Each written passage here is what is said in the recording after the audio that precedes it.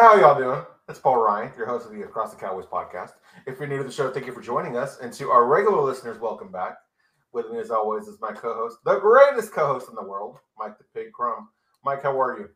Doing good, man. Little under the weather, but made it through work today and got the article out. Man, I'm hoping it's good because writing an article kind of NyQuil'd out. You're so worried about I'm worried my editor is going to be like, "What happened, dude? What is going on with this?" So I tried to read it over a couple extra times to make sure. Hopefully, it's not terrible. And then, of course, now we got the pod. But I feel like I'm upticking. Knock on wood. I'm feeling better. Maybe it's just being in the presence of you, but I feel like I'm doing good. Mike, you mentioned that writing the article. Is it harder to write when you're trying to find something bad to say about a performance like last night, or is it harder to write when you're trying to find something good about a bad performance? It's harder to write because my articles are keys to victory and 3 stars. That's basically what I do every week. So when you do, because you have to do the 3 stars article, even the Tampa Bay game, week 1, where it's like there was nobody, like nobody did anything good. Like Micah Parsons had 2 sacks. That's about it. So those games are hard. Trying to call out stars in a game you lost, or the Green Bay game where you're trying to pick stars out and you're like, oh God, you lost. So I have to put stars, so those are tougher. Those are the toughest. And then keys to victory is not easy either because keys to victory in the Houston game. Well, show up and try. What are the keys to victory against Indianapolis? I put stop Jonathan Taylor, basically, pressure Matt Ryan, but against Houston Texans, Jacksonville, you're just more talented. You should just beat them. Just play your game and you win. So you kind of have to look up certain stuff and come up with things. I know Dameon Pierce is a beast, so I'll mention him. And then more of don't make mistakes ourselves, basically. Right. Don't shoot yourself in the foot. Don't get into penalties and things like that. Yep, exactly. That was one of the ones this week was penalties. Another one you mentioned on our Friday episode, Mike, was the turnovers, and we saw what happened there in the fourth quarter. That was insane, dude. Dude, that was record breaking. It was a record. They broke 2 records with just their fourth quarter performance. They broke 2 records. So it's crazy. At one point I was sitting there, I'm starting to feel bad for the Colts, dude, the way we were embarrassing them. Yeah, it's funny because in the fourth quarter it was a 2-point game. In the fourth quarter, we were up by 2 at one point. And then it just ended up. Dude. Yeah, it ended up being a wipeout. What was it? I had 31 unanswered points. 33. They went 33-0 in the fourth quarter. My goodness, man. That's a record. That's just ridiculous. Yeah. They also had first team to go 5 straight games, 150 rushing, 150 passing, score 25 points in 5 straight games. First team to ever do that. It's kind of crazy when you look at Dak's stats. They weren't that impressive. It's almost, I wouldn't say he had a bad game, but from what we're used to, the streak that he's been on, that kind of was a bad game. Yeah, he had good quarterback rating. He played well overall. They just didn't need him to get a lot of yards. Pollard and Zeke and even Lamb running were doing the job, really. Yeah, yes, sir. Well, Mike, I know you said you're feeling a bit under the weather, and I know when we're feeling under the weather, sometimes our goals can kind of go by the wayside. But I'm curious, did Meatless Monday, did you stick to the script, or did your illness prevent you from doing that? No, I did, and I will be sticking to that script all from here on and through 2023. Today is day 5 of good days. It takes, I believe you told me, 21 days to build a habit. Yes, sir. Yes, sir. Yeah, I got to bring it back, man. I a bunch of stuff happened in my life, and I got back to working, and too much time has gone by to make the excuses I've made. I got to get this 20 pounds off. It's killing my mentals.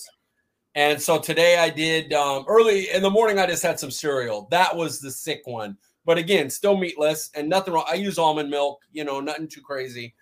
And then for lunch, I baked a sweet potato. I put it with pesto, and then I spiralized the sweet potato, and I took some of those and fried them to put on top, a little texture. It was really, really good. And then I'm going to do some veggie dumplings, just store-bought ones with a store-bought sauce. Again, that is a product of being sick. I don't want to be in there prepping food and doing that. I don't feel up to it. But I have stuff, set up to where in situations like that I'll be good. So, yeah, I'm excited for the veggie dumplings. They're every time I've gotten dumplings from the store, I've really liked them. So I'm hoping they're good. The sweet potato and pesto combination, is that something you got out of one of your chef's cookbooks, or is that like a happy accident you tried one day? Michael Simon. So Michael Simon's Fix It With Food, the 10-day reset I go on. One of them is a sweet potato with pesto. It's a kale pesto. And I make the kale pesto. It's like better than regular basil. It's so good. So I have it constantly, almost always in my fridge. And I had sweet potatoes I need to use. So I popped one in the oven. And then I came up with the idea that I'm going to spiralize some of these sweet potatoes that I need to use them. And I was going to use it for other things, like a dish, like more of a noodle dish, like I do with zoodles. And I was like, you know what? There's no texture really in a sweet potato and the pesto. Why don't I take some of these and just fry them, put them right on top? And it ended up being a really good addition. That is a unique combination. It doesn't sound good, but I imagine if you've eaten it a few times, that is pretty good. It's good. It's that pesto. I love sweet potatoes, so I could have sweet potatoes a million different ways, but it's really that pesto is fantastic. Shouts out to Chef Michael Simon. That's why he gets paid the big bucks. Mike, I like sweet potatoes, but I like them more when they're candied with marshmallows and things like that. Sometimes you take something basic and you add something to it. It brings out the best of it. You're looking at this Cowboys. What is it about them that brings out the best in teams, Mike? Wow, what a transition. That's why he gets big bucks. That's why he's the host. That was excellent. I think it's just because they know that all the eyes are going to be on them. Like, any game you play against Dallas, you don't want to get embarrassed because the next day, guess what the first topic's going to be? Win or loss. Dallas, First Take. The other show on FS1 that we don't talk about it because they're trash people. One of them is a trash person. Their first thing. What's the other ESPN one with Greeny, who I actually like Greeny. I don't remember the name of their show, but all those shows all start with Dallas. So if you get creamed, there you have to be shown on TV doing that. They know it's one of the highest rated, if not the highest rated game every week. Yeah. So, teams play up to that. They know that, hey, this is the game. You want to, say you're going to be a free agent the next year. Put on tape good film against Dallas because a lot of people are going to see it. And so, I think it's just the fact that so many eyes are going to be on the game. It helps you prepare to play up for it. Yeah, kind of adding to that, Mike, iron sharpens iron. Dallas usually has a lot of talent. They're not always the best team, but they're usually pretty good, always fighting for a playoff spot, always competitive. So that seems to, help with the competitive advantage, if you will. Yeah, they've over the last, what has it been, about 20 years almost, they've had mostly Tony Romo and Dak Prescott. When you got two franchise quarterbacks, even if they didn't win anything, they're still two really good quarterbacks that can beat you any week. You're going to come to play. You got to show up. Man, speaking of Tony Romo, I don't know if I misunderstood or didn't hear correctly, but it sounded like one of the broadcasters said that Prescott passed, was it Randy White and Tony Romo and TDs last night? No, it was Staubach. He passed Staubach. Yeah, Romo's still about 100 ahead. So okay, I was going to say, Dak will break that if he's healthy. But he passed. He's like 10 behind Aikman, I think. for second place, and then he's like another 90 to 100 behind Romo, but eventually he'll break them all. He's too good. They're going to keep him around for a long time. If he stays healthy, he'll have all the Cowboys records. Dude, who would have thought that he'd be breaking Roger Staubach's records, man? Yeah, I know. Fourth round rookie, gets a chance because none of the quarterbacks ahead of him can stay healthy, including the guy they moved to safety. People forget Jamil Showers was ahead of him in the depth chart, and they moved him to safety that year, and then Kellen Moore got hurt, and then boom, there's Dak Prescott. Tony Romo, undrafted free agent. Dak Prescott, fourth rounder, back-to-back franchise quarterbacks, man. How lucky can you get? I know. And if you take those away, we're probably the Jets, prior to this year, or the Lions prior to this year. So we got lucky in the quarterback department as a front office. Yes, sir. We got to, thankfully, we'll be talking about this guy later on, but thankfully we have this guy on our side. Yep. So, one thing about Dak's game, Mike, here lately is the interceptions. And do you feel like those are kind of becoming an issue with this team, or are they currently the biggest issue with this team? It's funny the way this is a question for me. And after I went the next day, again, I was sick on NyQuil. I feel like it seems harsh to say. Now we got to see the cornerback depth. Obviously, we got to see how the cornerback depth is for the team. Yeah. But you could say it is, but the thing is I don't want to be too harsh on it. I don't think it's like a killer thing, but I think right now the team's playing so well that when you go down, it's like, man, they held Jonathan Taylor to under 4 yards a carry, or the run game. And that includes one 19-yard run that was kind of like they had him and he broke out somehow. If you took that away, it would have been even better. The pass game has been fine. They got beat a couple of big plays. Maybe that could be the highest. But the run game is great. The O-line has let up 1 sack in 5 games, I think, now.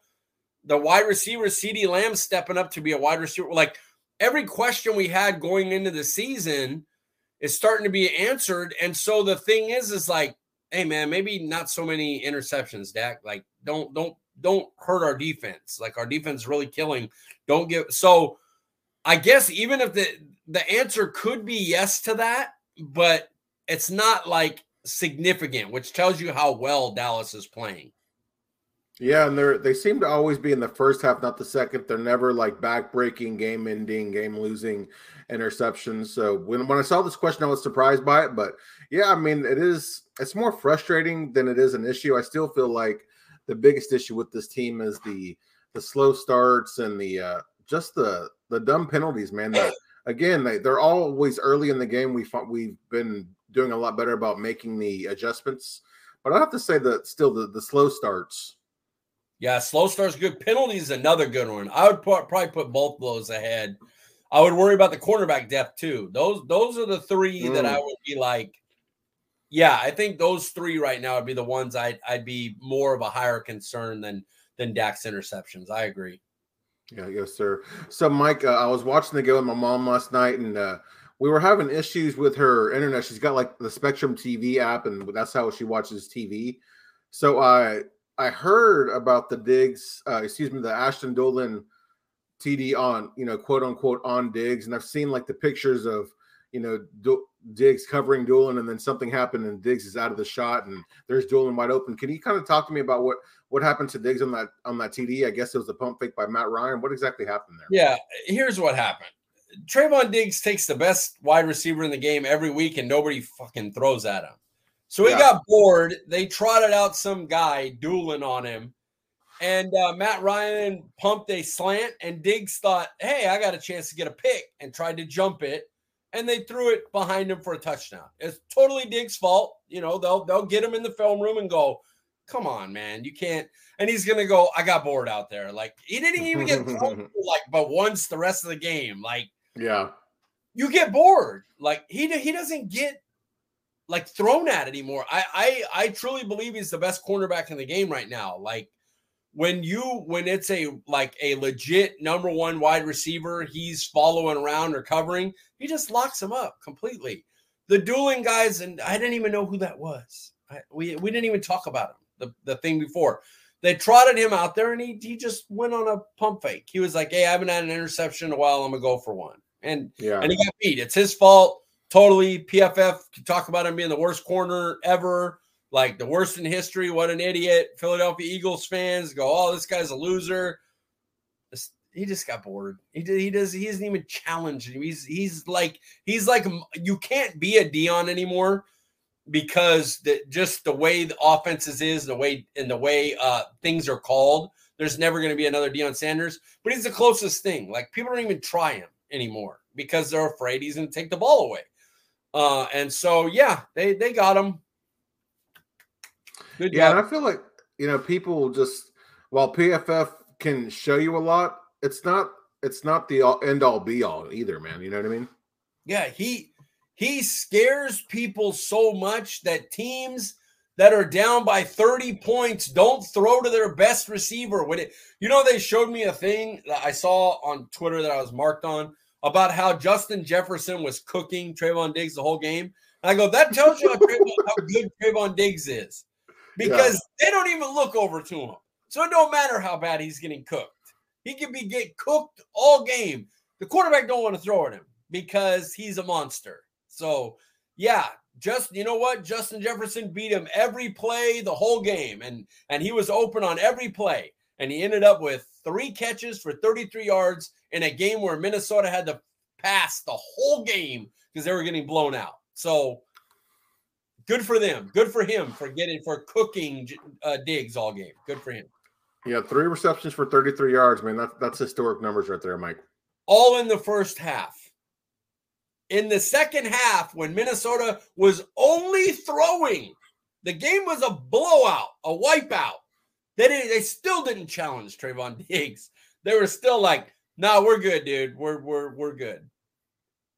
Man, what if the Cowboys scored like close to 130 points the last 3 games combined? Yeah, what they have 40, 54, and what they get 34? Against the Giants, I thought it was like 28. I thought, or 20. Was it 28 or 25? I think it was 28. Yeah, that might have been it. NyQuil, dude. Yeah, you no. Can't remember. No, there's no worries. No more math for the rest of the show, Mike. I'm sorry. Appreciate it. So, this was a good question by you here, Mike. It's what was more impressive, the fourth quarter, kind of the explosion by the defense and the offense, or was it the fourth quarter more worrisome considering it was only a 2-point game? Okay, so I threw this question out kind of slickly because I wanted to make a point to people. And it's a point we talked about on the podcast coming up to the game. A lot of analysts will call it playing with your food, Yes. Where a team that you should beat by a couple scores, stays in the game close. Here's the thing about that. They played vanilla, which we talked about them doing. They were going to play vanilla. They moved CD around more than he's ever been moved, which was awesome. Yes. But, because they didn't want Gilmore to be able to just lock up on him and know where he was all the time. But they played vanilla, especially defensively. And then they kind of figured out what the Colts were doing in the fourth quarter and then ate them alive. And then once it got to the point where the Colts had to play the Dallas game, anybody that has to get into that we got to pass to beat Dallas, then it's over.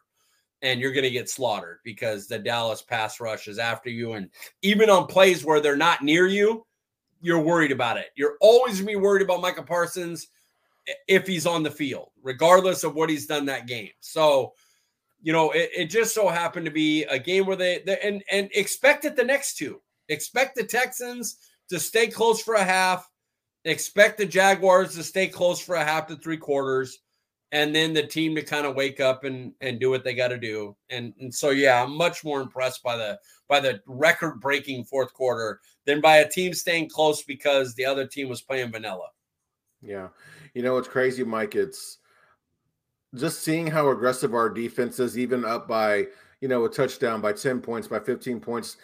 seeing still going after the ball, still wanting to create turnovers, still wanting to strip, get a fumble, cause a fumble, and then seeing our coaching staff, kind of we'll discuss this a little bit more in depth later, but staying aggressive and still want to put points on the board. It's a nice mentality to have because it's something we haven't had in a long time. Yeah, it's impressive, especially considering you dumb stuff down for when people get injured, and it seems like the offense got hit early with injury, and the defense had to carry, and the offense really got dumbed down. And I feel like while it's not as dominant a defense as it was with Cooper Rush because they were healthy, so they were able to do more stuff and dominate more and have more rotation of great players. I feel like they still are pretty damn dominant for a team that has as many young players as Dan Quinn has playing for it. Yeah.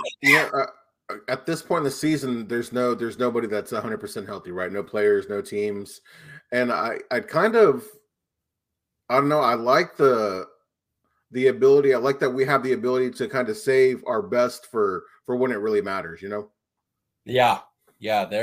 It's a thing that they do well. So it's impressive. They know how to step it up when necessary. And the only game they really couldn't was Green Bay. Green Bay was like the outlier game, and it was mainly the offense scored nothing in the fourth. Like, I know the defense gave up a 14-point lead, but normally the offense has been able to, after a score, after a big drive by the other team, the offense has been able to go, okay, let's take it back, do a 7-play, 70-yard drive, put points on the board. They just couldn't do that in Green Bay, and the defense eventually wore down, and they lost the game.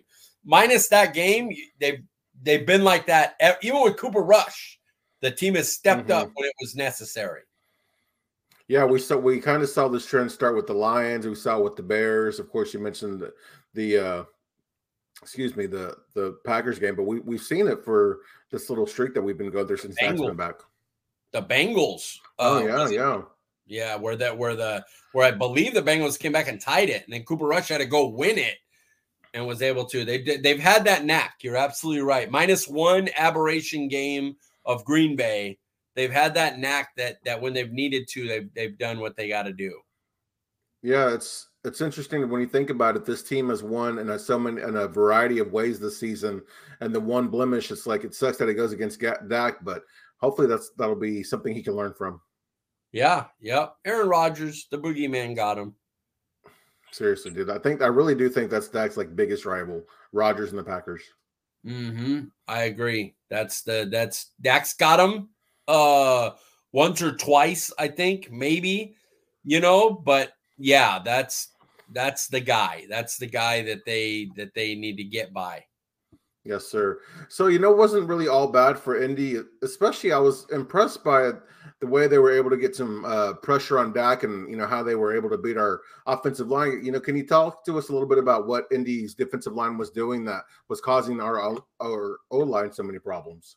I didn't really see it much. I know Steele had some issues, but I went back. I looked through Biadasz at maybe his best game as a pro. He had a great game. I love seeing the rotation. Tyler Smith going back into left guard. They ran the ball for 200 yards. They only gave up one sack. Now that one sack was the first one in like 4 games. The offensive line's really they've allowed pressure, but Dak hasn't been sacked by him. So I don't know. I think it was more they were doing some really weird stuff in coverage. I saw one time where they had like 2 linebackers out on Lamb, like in the slot, which was weird. And they would they had some weird, like they would do unique stuff on third down to try to confuse Dak. And I think that maybe it made it seem like the O-line was having trouble because Dak had to take an extra second to process and go through. And he was checking down to running backs a lot, which was part of the game plan because they play the shell, 4-man rush, occasionally a 5th rusher, shell behind it. So he was tossing it to the running backs, letting the running back make a play. But I think it was more coverage than the D line. I think when they had trouble, it was because Dak got fooled by a couple of weird different setups from the Colts defense. Yeah, prior to the adjustment with Peters and Tyler Smith, it kind of seemed like Indy was getting a lot of pressure on Dak. Our run game was not having a lot of success on the left side, and then it even looked like after they made the adjustment, they kind of started getting some pressure on the right side, which is something we haven't seen a lot this year either. But I did notice it. I mean, of course, it wasn't that effective, but it was kind of surprising to see. Martin did get beat once. Martin got beat right up the middle, got pushed right back into Dak's pocket, which talk about rare to see. He had a holding penalty this season, and he got beat like twice this season. So he's falling off, guys. We better get a new right guard. He's only got 4 or 5 elite all-pro years left. Maybe we'll trade him for a 5th-round pick this year, Mike. Oh, God, that hurts. Come on, man. We won 54-19, man. You got to bring up that hurts, man. It's somebody you mentioned on Friday, Mike, was Alec Pierce. So we talked about, I thought maybe Paris Campbell might be an issue for Anthony Brown, but it was Alec Pierce who had the big play on Brown yet again. We know he's been giving up a lot of those this year. Do you feel like Anthony Brown has played his way out of Dallas, or could we possibly get him at a discount next year? With an Achilles injury, the question I'd have to know is when will he be ready? So I think what's going to happen is one of Lewis or Brown will be back next year. Mm-hmm. Lewis is under contract, but it's a cuttable contract. It's not going to cost you anything to get rid of him. Anthony Brown's a free agent that nobody's going to want to hire off of this year and a Achilles injury. So I think they'll look at both coming off their injuries this offseason, see how both of them look, which one will take a 1-year deal for cheaper. But if you look at the DBs, like Kelvin Joseph's got 2 more years. They're not going to get rid of him. They've shown enough, and he's enough of a special teams player that you don't just cut him. It obviously is a beast. Deron Bland looks like a monster. Mukwamu is versatile enough to be a safety or a corner, although they use him in certain situations at safety. I think in a pinch, he could move to corner if necessary. So they just brought in another guy who was highly touted to the practice squad, who had some issues. I think it was injury wise, but I'm blanking on the name. But from USC, right? Yeah, I think that was it. Yeah. And I remember he hasn't played or anything, but I know he's been on a practice squad all year, right? Yes. And then I honestly assume that 2 picks in the first 4 rounds are probably going to be corners next year. So it wouldn't shock me if both of them were gone, but I would assume one comes back on a cheap vet deal that they could cut if things aren't, what they hope. They could just let it go. Dane Brugler, he was already starting to do some mock drafts, and he had the Cowboys taking a cornerback. I forget his name and what college he goes to, but taking a cornerback at 24. I refuse. First of all, 24. Nope. Yeah. Picking 32 is the only draft pick I will accept. And yes, sir. While I am just beginning to look at tape, I refuse to do any Cowboys mock BS, none of that. Not until we're eliminated. I won't do it. Don't tag me on it and on Twitter. I will just yell at you and tell you I hate you. Really? So you're not even just for fun, just to get an idea of where guys are going or anything? You're not even looking at mock drafts right now?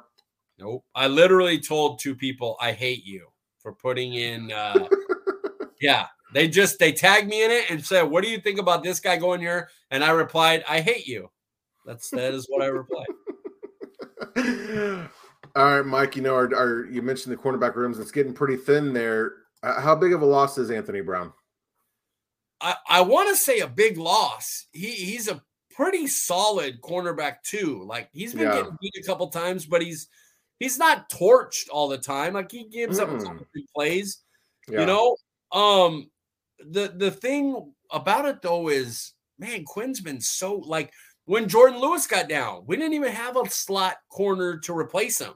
I honestly thought Anthony Brown would have to move to slot because they brought in a rookie from Fresno State, my hometown. I love the kid. I when we drafted him, I knew he'd be a player because he was a special teams captain. So I knew he was going to make the team. I had no worries about that. I knew he'd be a special teams baller.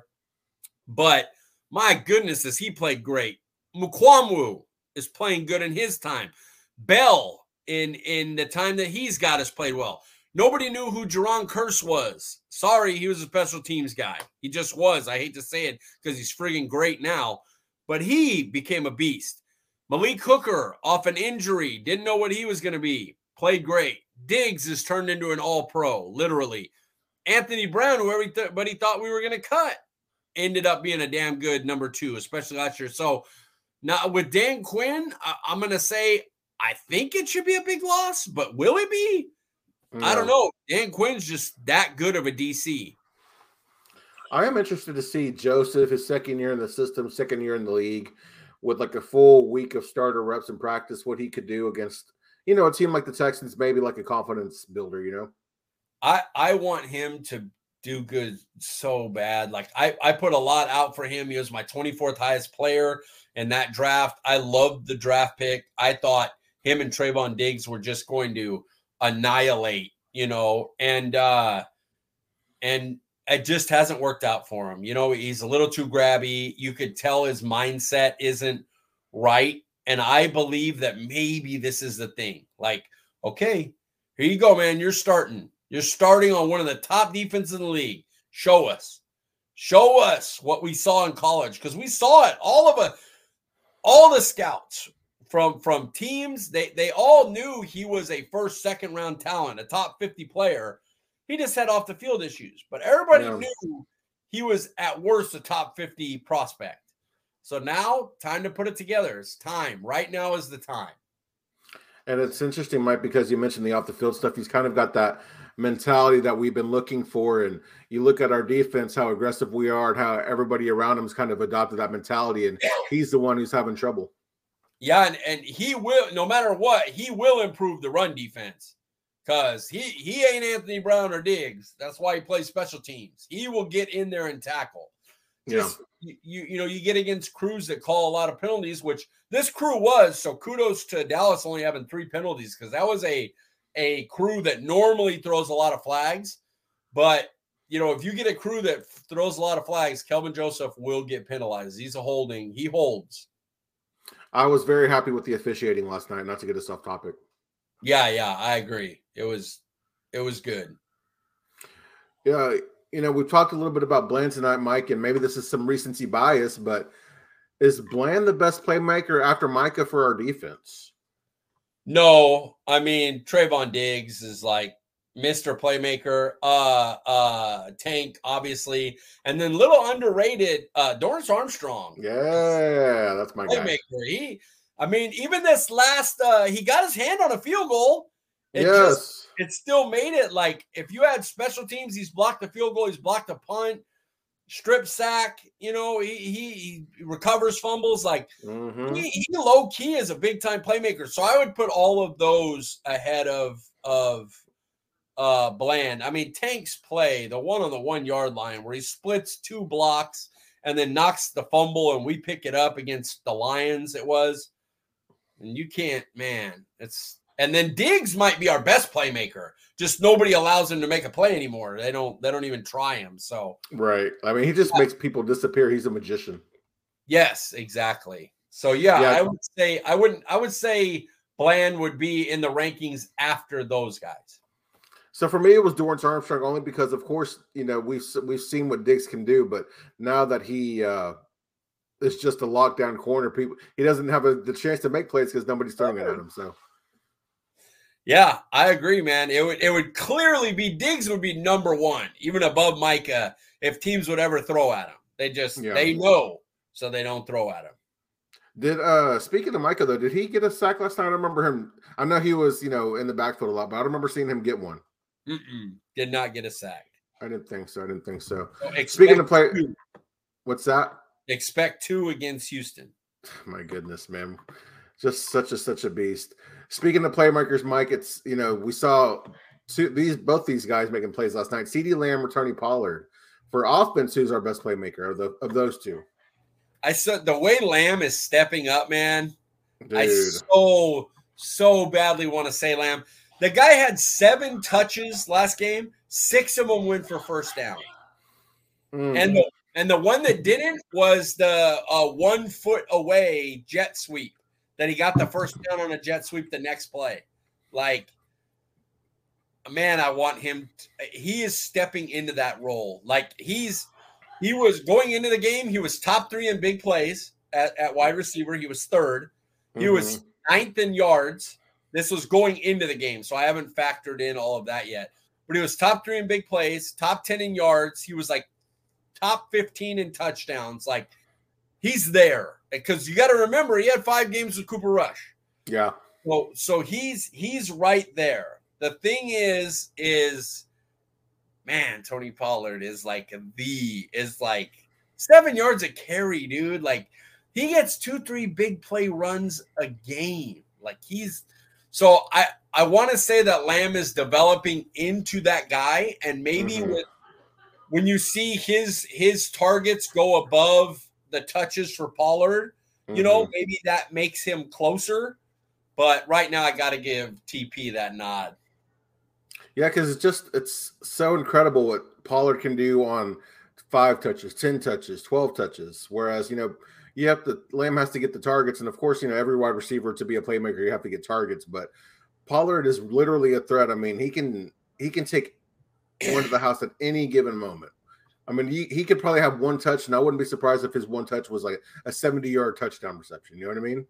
Yeah, he is the lightning bolt. It's crazy because like I really want to say like Lamb has made that a question the last few weeks how he's played, but it's Pollard, dude, and he has to do it from a harder spot. Like breaking plays like that as a running back is crazy. He's crazy, dude. I don't know if it was the safety of the cornerback, but that hit that Lamb laid on that guy was, my God, dude. And then just stood up, and that guy was like, he fell over, rightfully so. But man, the way Lamb just handled that was impressive. He took 2 3rd and 10 3-yard passes and made a touchdown out of one and an 18-yard first and goal out of the next one on 3-yard slants. That is the CeeDee Lamb I thought we were getting from Oklahoma coming out. Yak yards were his thing. And if they're finding a way to finally get him in those positions, I'm so excited. Well, another exciting thing last night was that back shoulder fade throw from Dak to Gallup. I mean, if he can add that to the arsenal, and Gallup can also start coming along too, man. Ooh. Yeah, and we're just talking about who we have. There's that. Yeah, there's another guy out there lurking, sir. Yeah. When I saw the starting lineup last night, Mike, there was a couple of names that surprised me, but one being Tony Pollard. Were you surprised to see that? I was, and I put this question down. Then I found out it was a disciplinary issue. So Zeke had a phone going off during meetings. It happened more than once. Apparently, this is what I've heard. Yeah, it happened more than once, and so they he's still got more touches than Pollard. But I was like, oh shoot, we didn't know. So that's one thing. Mike McCarthy's done a good job of buttoning shit up. So nobody knew till the next day, till that night when Jerry Jones said that. So everybody kind of was like, oh shit, all right, well, they made the change. Pollard's the starter, and Jerry was like, no, disciplinary issues. So yeah, he wasn't really the starter, quote unquote. It was just a disciplinary issue for Zeke.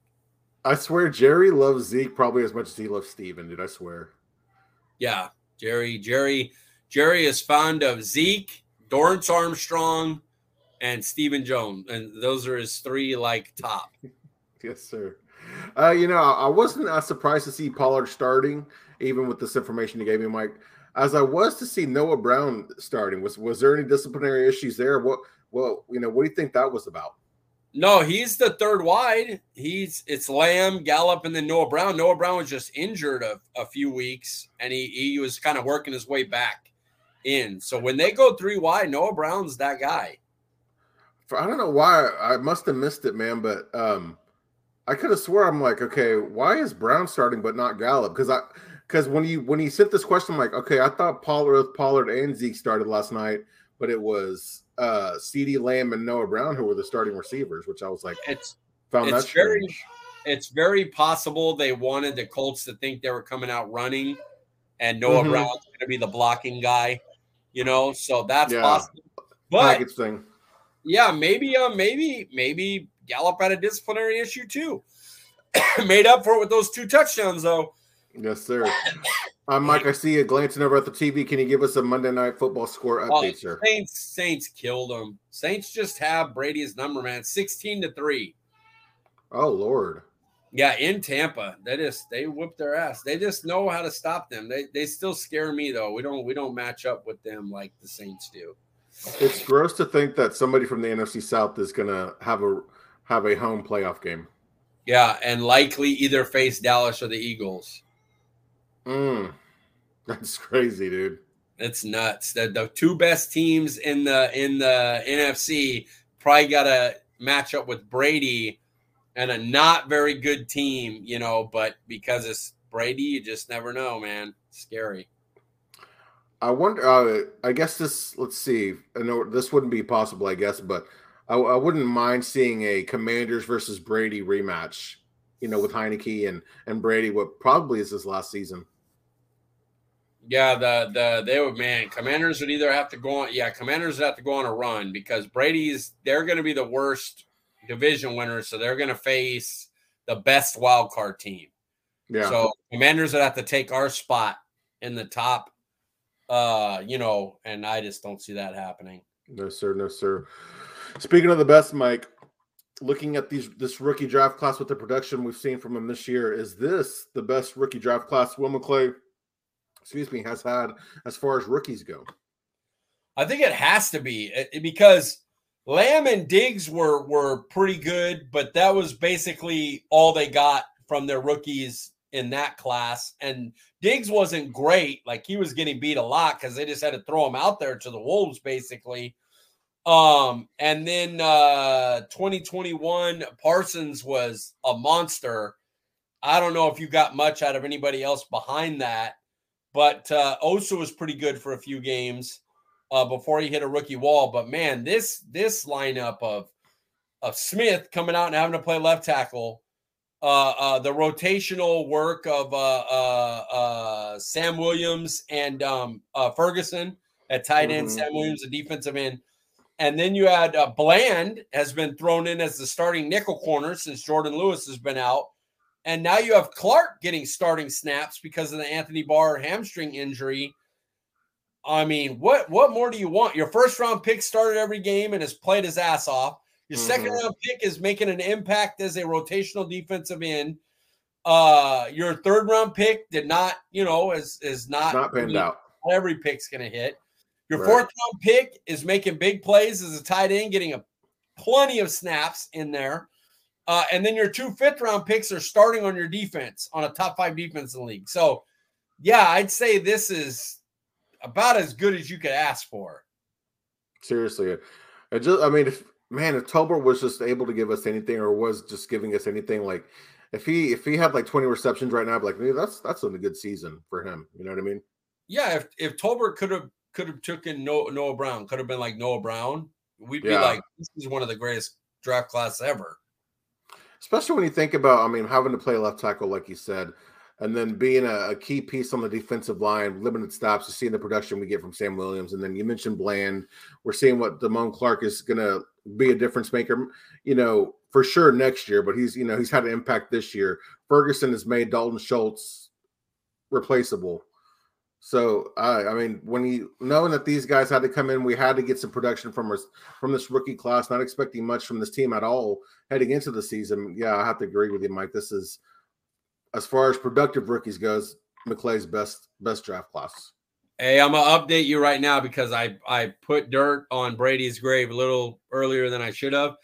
There was a pass interference penalty that got them down to the 1 yard line. They just scored. So now it's going to be 10-16 with 3 minutes left. So if the Saints get stopped and Tampa Bay use their 3 timeouts, you're giving Brady a chance to score a touchdown to win the game. And so it's never over when you got Tommy Boy. Who do you know who scored that touchdown, Mike? It was I'm looking at it right now.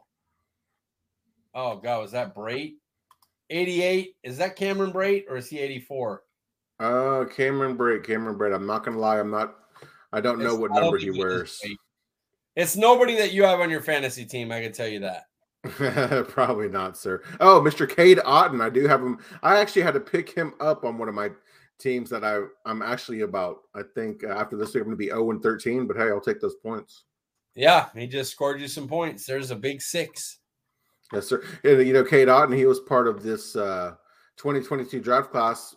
When you look at the last 3 draft classes, 2020, 2021, 2022, which draft class is better in your opinion, Mike? You got to go 2020, dude. You have CeeDee Lamb as a number 1 wide receiver.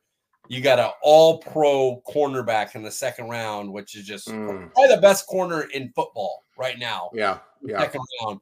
And then Biadasz is a starting center. He started the last 2 years for you. Last year, he wasn't very good. This year, he's been good. Mm-hmm. So like the talk of needing to replace center is out now, in my opinion. He's there this year and next year minimum. So, yeah, I mean, you get a top 10 player at his position, a all-pro, and then a starter quality player all from one draft. That's elite of elite drafting. It really is, man. Yeah, I have to agree. 2020 is good. I was kind of looking it over just the last 5 draft class. You know, 2016 we have Dak, Zeke, and Anthony Brown. 2017, not that great with Taco, Cheeto, Jordan Lewis, Noah Brown, but that's not disrespect to Cheeto, Jordan Lewis, or Noah Brown or Taco. But you know, those guys are Pro Bowlers or anything, but they're great players to have on your team, kind of like not core players, but role players. 2018, you have Leighton Vander Esch, Connor Williams, Michael Gallup, Dorrance Armstrong, and Dalton Schultz. I feel like that's an underrated draft class right there. That's a nice draft class. It's if Leighton Vander Esch stays healthy and plays like he has the last 2 years and how he did as a rookie all 5 years, then you're talking about that being a better draft class. It's because Leighton kind of fell off after his injuries, and that's your top pick. Same with the year before. If Taco Charlton is TJ Watt, you're having a different discussion because Cheeto's solid, Jordan Lewis solid. Mm-hmm. You know, you go through a little bit more, but you know, your top pick didn't make the cut, so that's what kills you. I wouldn't label Leighton Vander Esch a bust, but you know, what would you say is a fair label for that pick, Mike? A poor pick. Poor, really? Wow. Dalton. Looks like that Brady's going to get this ball back. As long as Julio Jones doesn't touch the ball, I'll be fine. Fantasy implications, my friend, obviously. Need them. Has to be. Yes, sir. All right, Mike, your views from the sidelines this week. You touched on it a little bit earlier, but what changes has Kellen Moore made to better utilize the receivers this season? Well, the one thing that I wanted to point out, that CeeDee Lamb got moved in motion this game more than any other game in his career. And I don't know if he just earned the trust of the front office to be able to do his stuff, you know. But last year it felt like we started off with the motion and stuff, and then the Joneses came out and said we don't really like the trick plays, and he kind of like just stopped using motion and jet sweeps and stuff like that. And he's using that. Wow. Oh, he dropped it. I was about to update with a first down for New Orleans, but he dropped the ball. So, you know, jet sweeps are back in. Motion is back in. Like things that help the quarterback figure out a defense and help dictate coverages and help set up, you know, different type of plays later on, like fake jet sweeps or stuff you have to look for on defense. He's been allowed to use that more, and it's showing since Dak came back, number 1 offense in the league. So, yeah, Kellen Moore's figuring shit out. He's doing a good job. the next step is to get Turpin involved. Turpin needs to get involved now. Mike, do you remember what your word was to describe what this year was going to be like during the offseason? I don't. Do you? Developmental. Well, they're developing really well, really fast. Dude, Kellen Moore, CeeDee Lamb, Tyler Smith. Crazy, dude. Clark, Bland, Dorrance Armstrong, Micah Parsons. I mean, they're legitimate. And now let's add to it. Kelvin Joseph, here you come. Israel Mukuamu, here you come. Like, they're going to need you now. Mm-hmm. So, Curse has been on and off with injury. He's likely to maybe miss a game or two. That position. Malik Hooker, has he ever gone through a full season? Knock on wood. Like, so, yeah, developmental. Man, I'm a genius. I didn't really know what to expect from Kelvin Joseph this year when he considered the offseason stuff that he had to go through. And then there was discussion that he might even get cut. Of course, we don't know how much truth there was to that. But just the fact that he's playing special teams and doing well there, I mean, I think that's a successful season for him. Yeah. He's definitely okay. So doing enough on the practice field to have Dallas believe in him enough to get the start on the outside with Brown out now to be the guy that they're going to make the special teams and become probably the third best special teams guy on the team behind Dorrance Armstrong and CJ Goodwin. It's impressive, man. Like it's not what you want out of your second round pick, but if you switched Bland, if you made Bland a second round pick and Joseph a fifth round pick, you wouldn't have an issue with either one of them, what they're doing right now. Right. Yeah, that's a good point.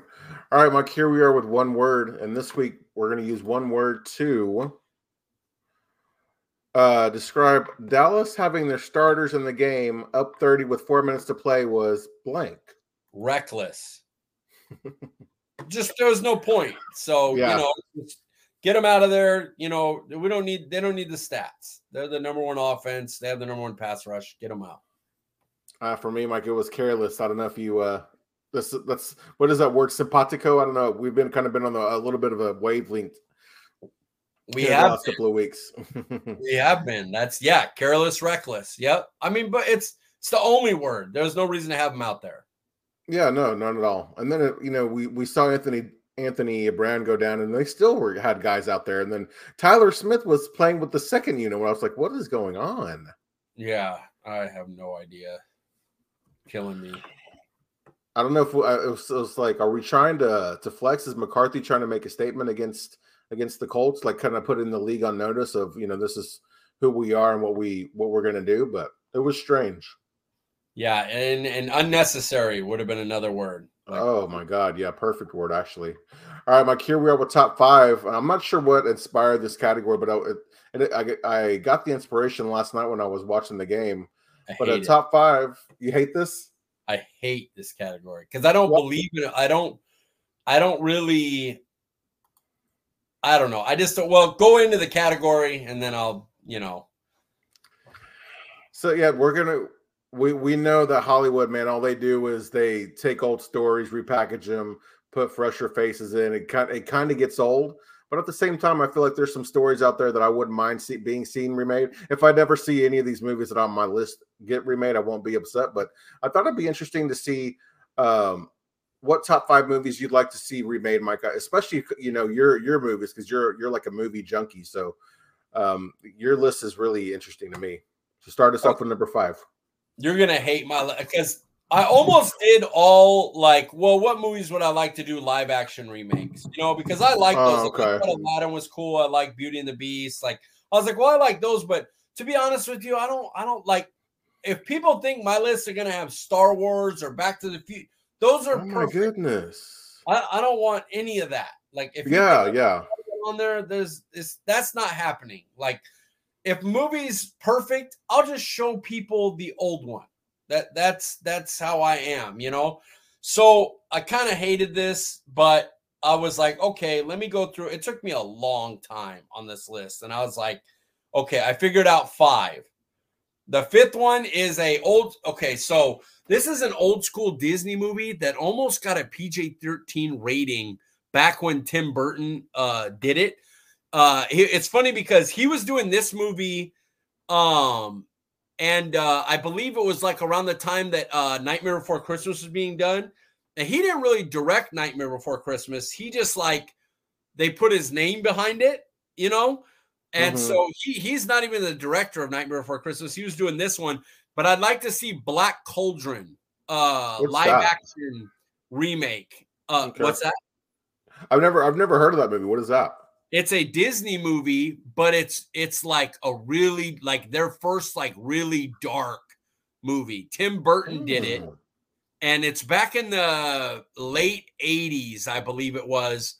And yeah, I just like to see it redone because I want to see if they do it. Would they do one that's PG-13? Because it almost got a PG-13 rating. Like, it's dark for Disney. Like, you're talking Snow White and Sleeping Beauty. Like Sleeping Beauty, like the Spindelier. Like, imagine a part where where she pricks her finger on the thing and it's like real dark. And imagine that for a whole movie. So I would love them to live action remake that. If you haven't seen Black Cauldron, now it's an old ass movie. It's an old animated movie. So remember, it's not going to live up to 2020s. But if you watch it, it's pretty crazy, man. It was good for back then, especially. Yes, sir. Yeah, Mike, I had a hard time because one, there's movies that I don't want to see remade. And there's actually a movie on here that I don't necessarily want to get remade, but I think it'd be fun if it was, just to see who would play the characters and everything. But finding movies that haven't already been remade, so it was kind of difficult for me. But number 5, this is kind of a classic movie. I don't know if you'd consider it a cult classic, but I just remember watching it a lot growing up as a kid. Tremors. Okay. All right. With Kevin Bacon, and I don't remember who else, but I just remember it being a fun movie, a cool movie, kind of scary, but not serious or anything. I just feel like you could do something with that if you wanted to make it dark, or if you just kind of wanted to go with the same vibe that it had, but maybe make the Tremors a little bit scarier, or Do you know how that's kind of a fun movie? Do you know how many Tremors sequels there were? I think there's 4 or 5. Yeah, 4 or 5. Yeah, that's correct. So it's first and goal, Bucks. I just looked right now. Are you kidding? Down there about the 4-yard line, 17 seconds left. Wow. It went from Saints are killing them, I said literally on the podcast about 5 minutes ago, to they're going in to score with 19 seconds left. It's crazy. Man, this is what fantasy nightmares are made of, Mike. Because Julio Jones has 5.8 points. I'm currently up 139 to 1. I have 139.10. My opponent has 137.62. Hold on, a flag. Hold on. Holding offense. Wow. It was a touchdown pass. Brady had a touchdown pass to Godwin, but a hold on Smith. Let me see. I know we're at an hour mark and we want to get out of here, but let me. Oh, he definitely. No, you're fine. You're fine. You're fine. That was a hold. Yeah. All right, Mike. Let's keep us updated, sir, because this is fantasy implications. But I'm going to go with number 4 on my list. I don't know how you're going to feel about this. And again, if it didn't get remade, I would be totally fine. This is something I want to watch with my son. But again, I think it could be kind of fun if it were to be made. It's an excellent story. It's a classic movie. E.T. I'm okay with that one. Okay. E.T. could be remade. I'm all right with that. I won't yell at you for that one. It's a classic, but it can be remade because a lot of it is, I would like to see how they did it with the new stuff. I don't want them to do CG, do the puppets, but with the new stuff. Please. Yeah, absolutely. All right, Mike, I know you're watching the game, but what's number 4 on your list? Number 4 on my list is a movie probably nobody that's listening to us has ever heard of. It's called Short Circuit. Have you heard of that movie? Heard of? I'm pretty sure I watched that. That's what the robot that him and the little boy, huh? Number 5, Johnny Five. Steve Gutenberg creates these 5 robots One of them gets hit by electricity, becomes alive. Mm-hmm. And it's basically like they're trying to chase him down and everything. And it's like, you know, a fight that this robot is alive and not like, you know, just a robot. It's a good movie. I don't know if it needs to be remade or not, but I was looking through and I was like, with the new stuff that they could do with robots and everything like that, you could do it. And you know, it's like he's learning stuff in the new age, and you could do a lot about that in a remake that would be totally different because of how much stuff has changed since that movie was made in the friggin' 80s. There's the, hold on, I'm trying to see because I'm looking here at the movie poster and everything. There's not, this isn't the one with the little boy and everything, is it right? No, with Short Circuit has Ali Sheedy. Yeah, Steve yeah, okay. Cooper. I was thinking of another movie. Do you ever watch that show? It's on Netflix, Mystery Science Theater, where they like make fun of movies with the commentary and everything. They watch B-list movies. Brady just threw a touchdown pass. Please don't say the name. It was to a running back. You're good. Oh, okay. Well, I'm fine then. The show's not ruined, Mike. It's crazy that 5-10 minutes, literally 10 minutes ago on the show, I was like, they're getting killed. And then they just went back to back, touchdown, game over. They won. Yeah, that's why how fast it goes, dude. Tampa. That's why. When people ask me, well, they're not shit, they're shitty. They only scored 17. I don't want the game. They were getting killed. And what happened? Brady got the ball, one penalty, score, get the ball back, drive down, touchdown. Like he found a way, man. Yeah, I do not want to see Tampa Bay. I hate it so much. That's fair. All right, Mike. No more Monday Night Football talk. Talk to us about number 4 on your list. Oh no, you said Short Circuit. Excuse me, number 3 on your list. Okay, number 3 is going to be another movie that nobody watched because it didn't make any money, but I loved it. I read the whole book series. The movie's called Odd Thomas. The books are by Dean Koontz. It's a series about a kid who could see ghosts, and so he helps fight crime.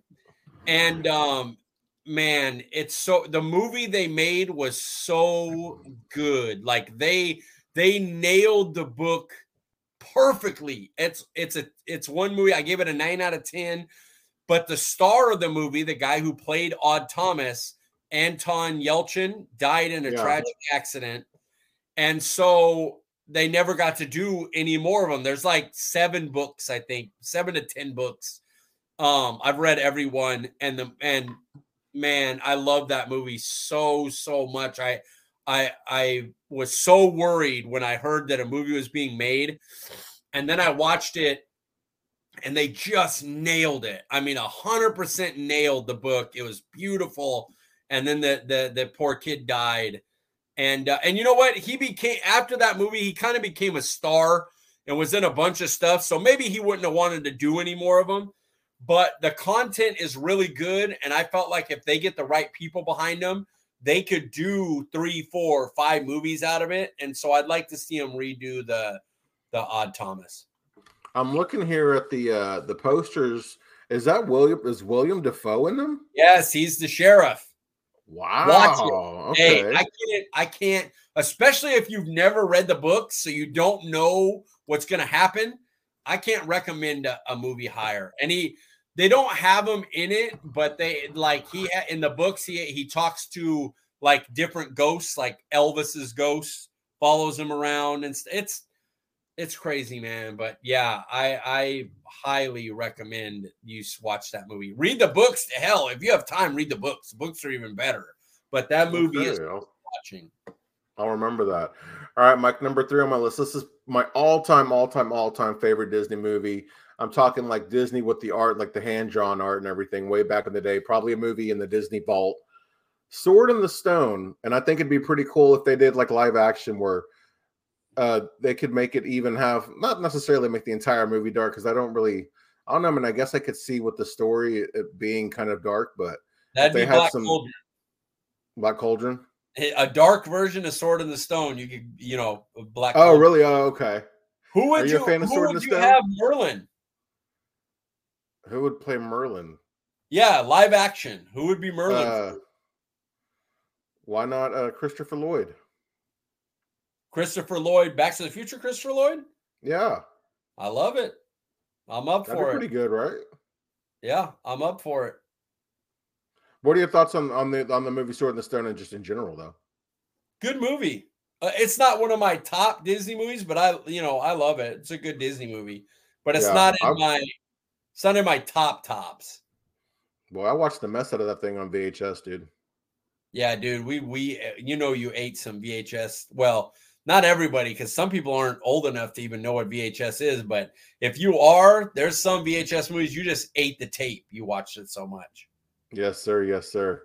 All right, Mike. Number 2 on my list.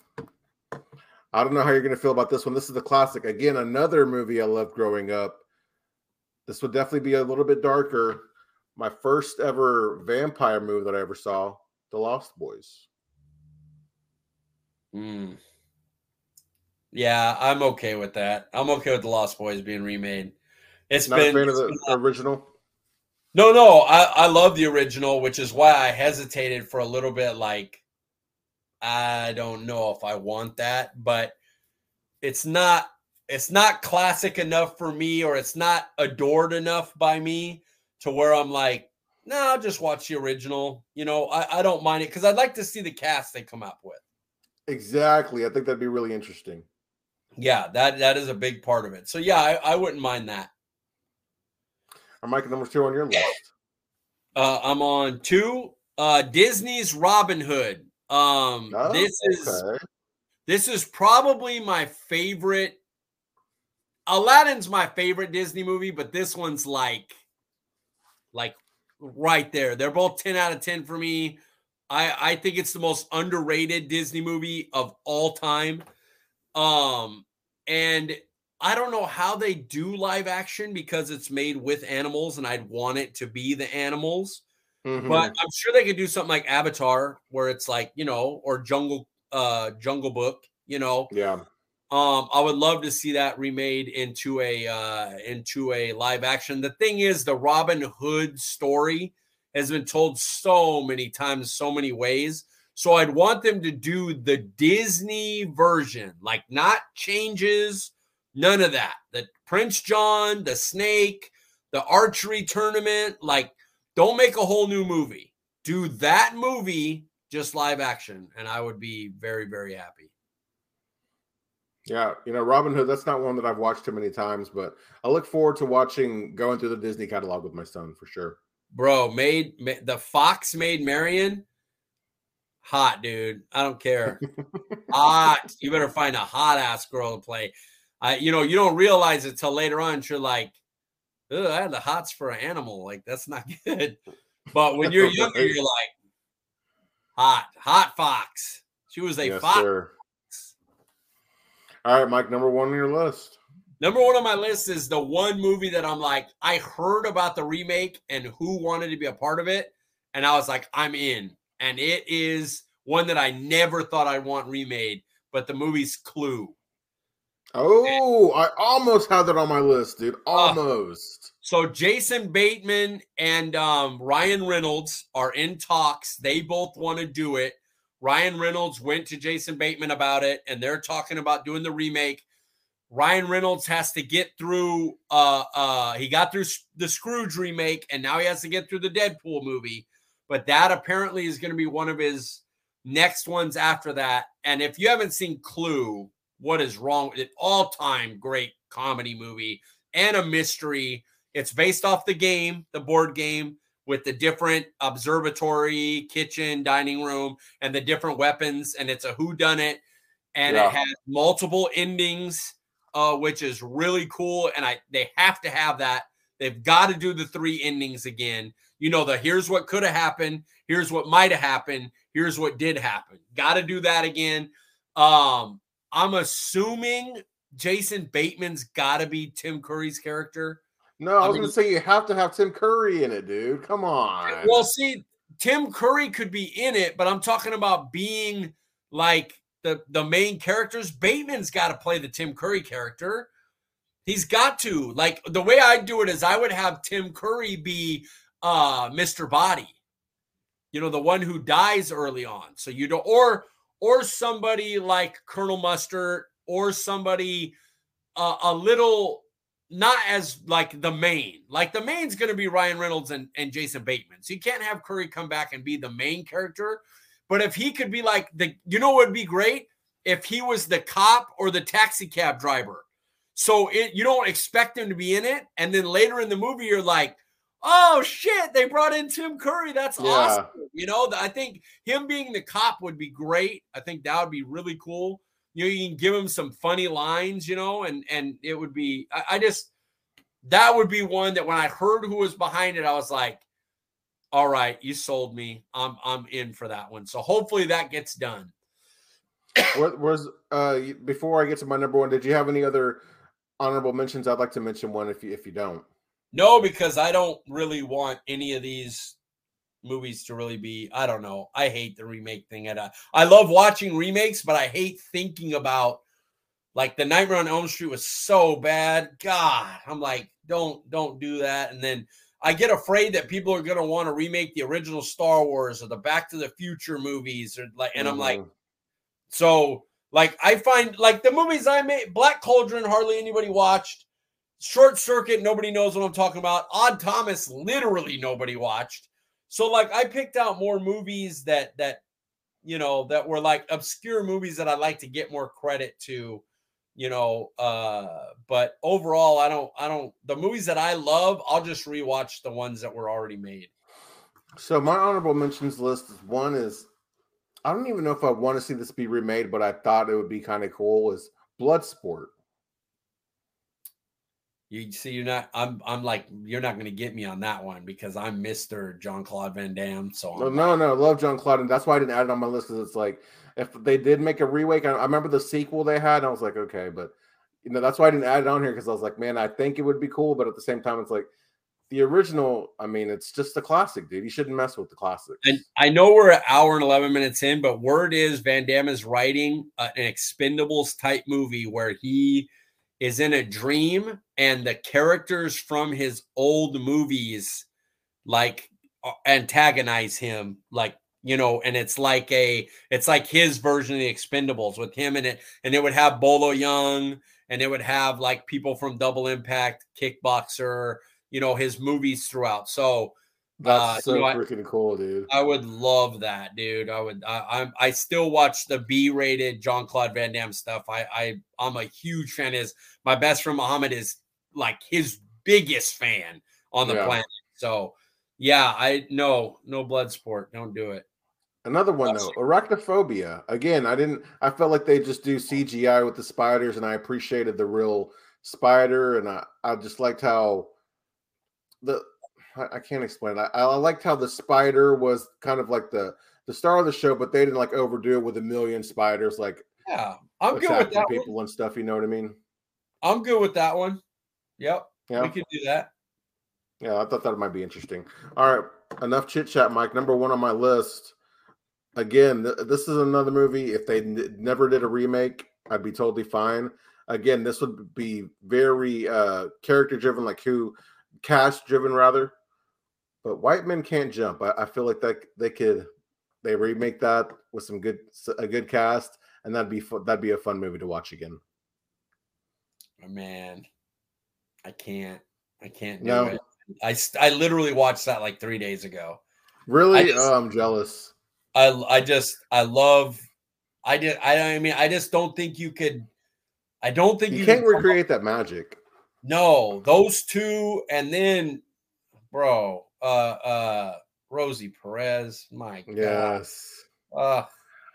It was so good, and the hook shot, like, I can't see it especially without Billy Ho. With Woody Harrelson, I can't, man. I can't do it.